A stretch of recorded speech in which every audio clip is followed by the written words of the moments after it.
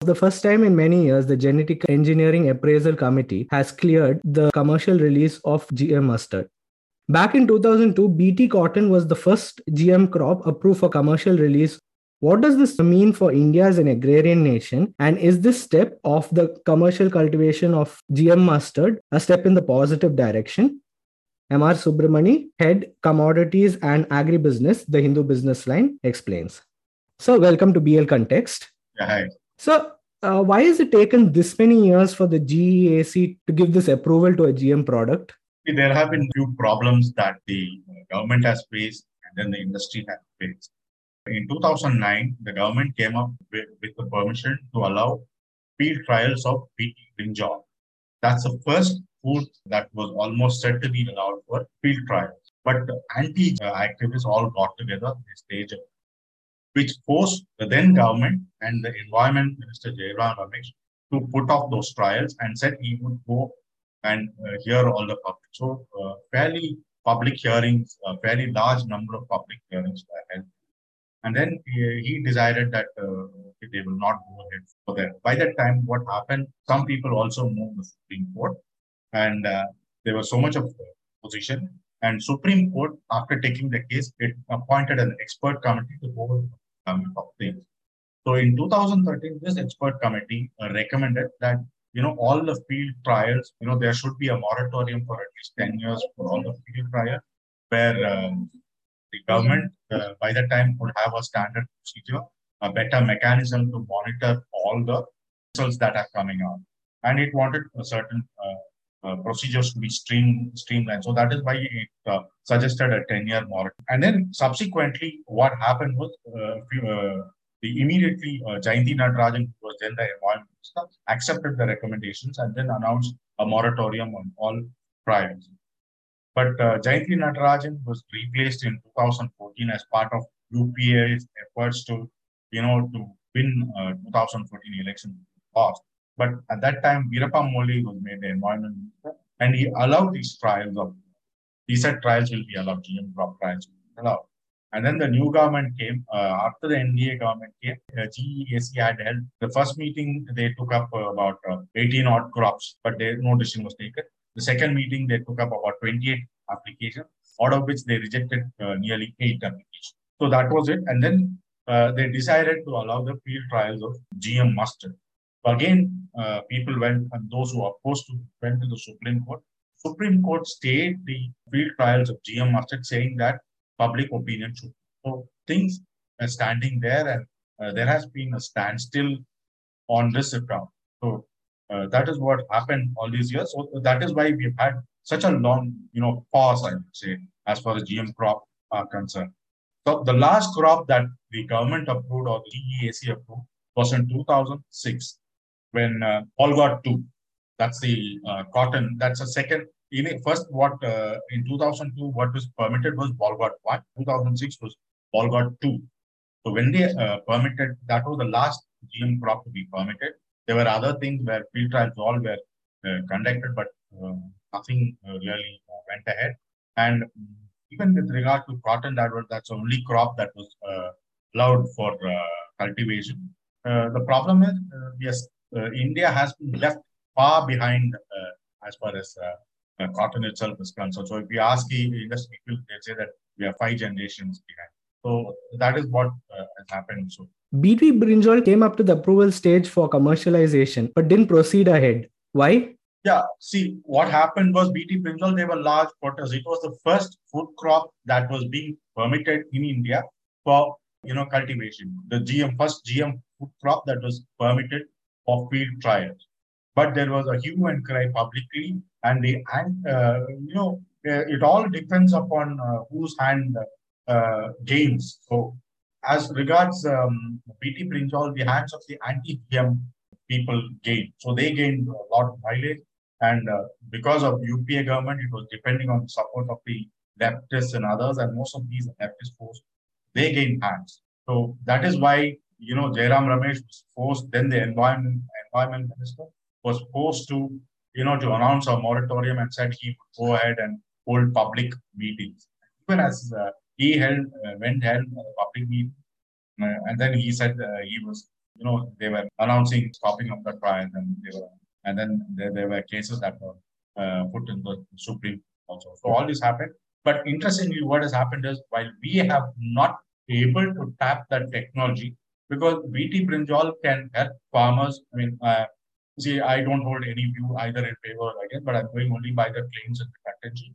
So what was claimed by the people was that it can save farmers, because brinjal is one of the crops where a lot of pesticide is sprayed because it's prone to attacks by pests. So the big brinjal that was developed was can resist all these pests. But what has happened is it's not happened.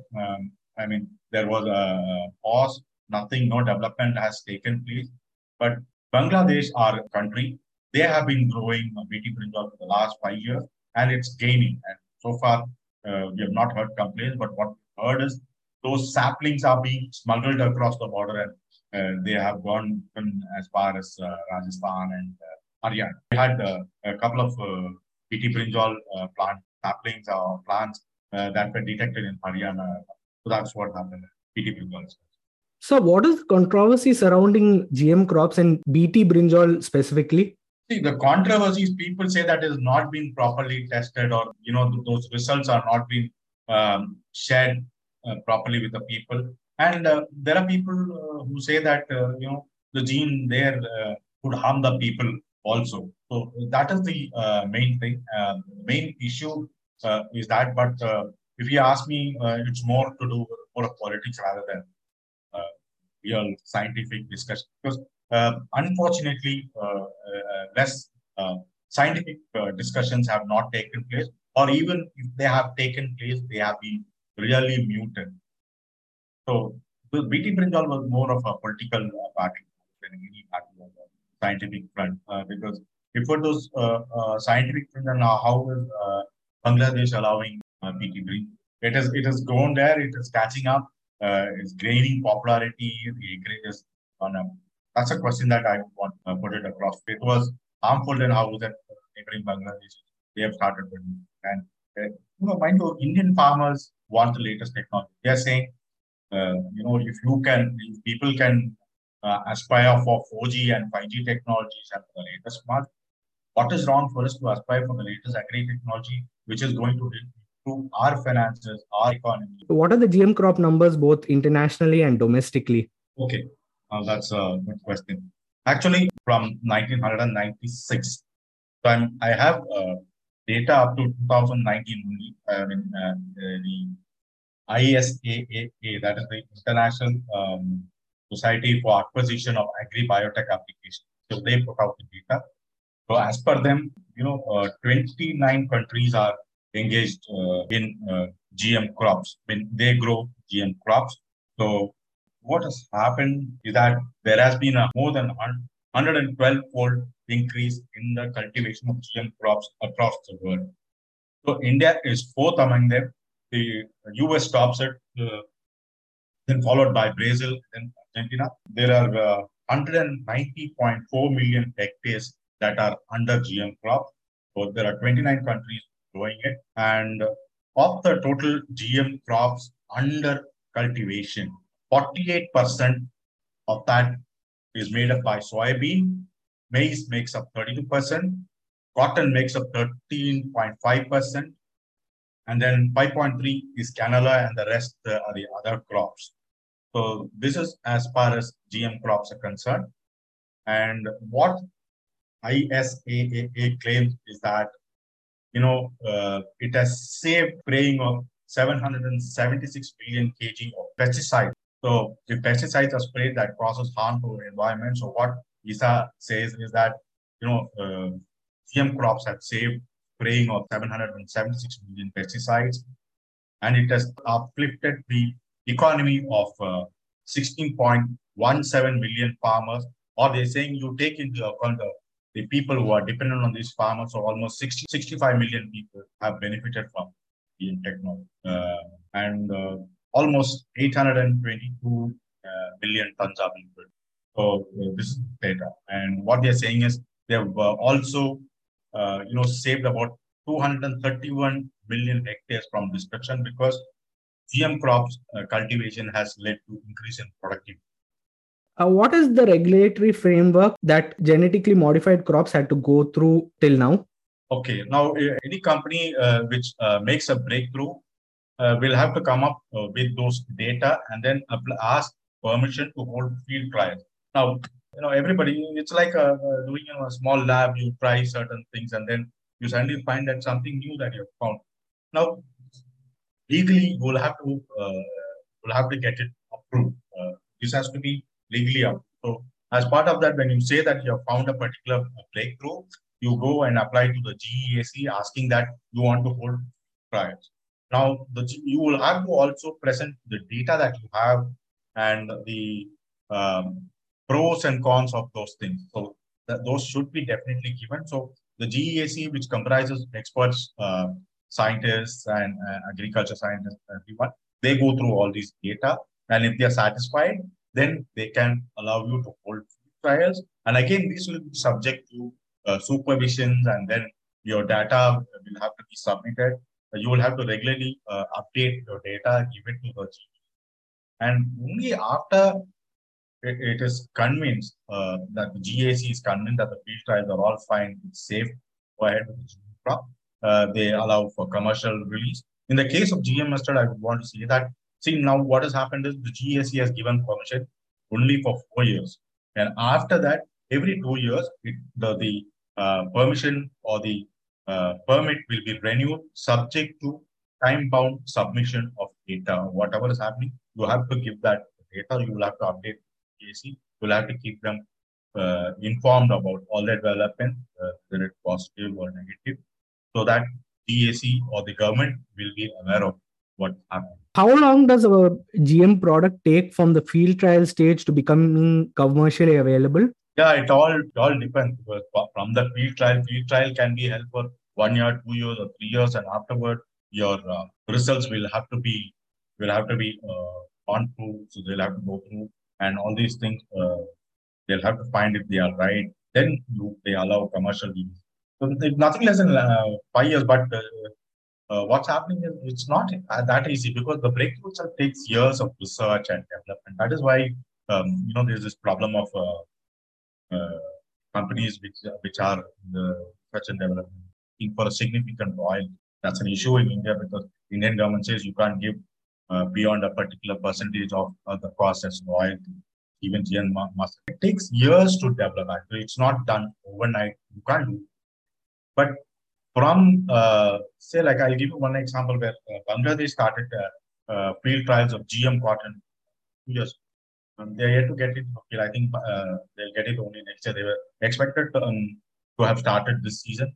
Doesn't seem to have, but will happen next year. It takes time, say at least 3 years, 3 to 5 years before what will become. Sometimes it is short, but usually it will take 3 to 5. For example, see, Indian farmers started illegal cultivation of BT cotton around 97. But it was 2000, not until 2002 that was allowed to introduce Polgard. It takes years of research. That's what I want. And after that, field trials will be held for 1 season. The GAC will have to be satisfied with that, and then they will allow. Can do it in 2 seasons, but that a little tough task. What are the other GM crops that have been approved for field trials and are in the pipeline? See, we don't know what's happening to BT brinjal because the GEAC doesn't seem to have taken it up at the October 18 meeting.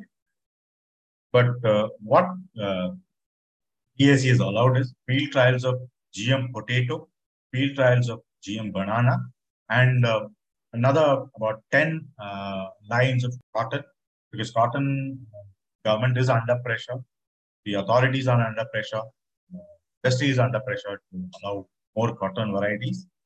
There is a reason why they are under pressure. This is because, see, after 2006, we have had no new cotton variety. But the last few years, there have been illegal cultivation of GM cotton, particularly the herbicide-tolerant BT cotton.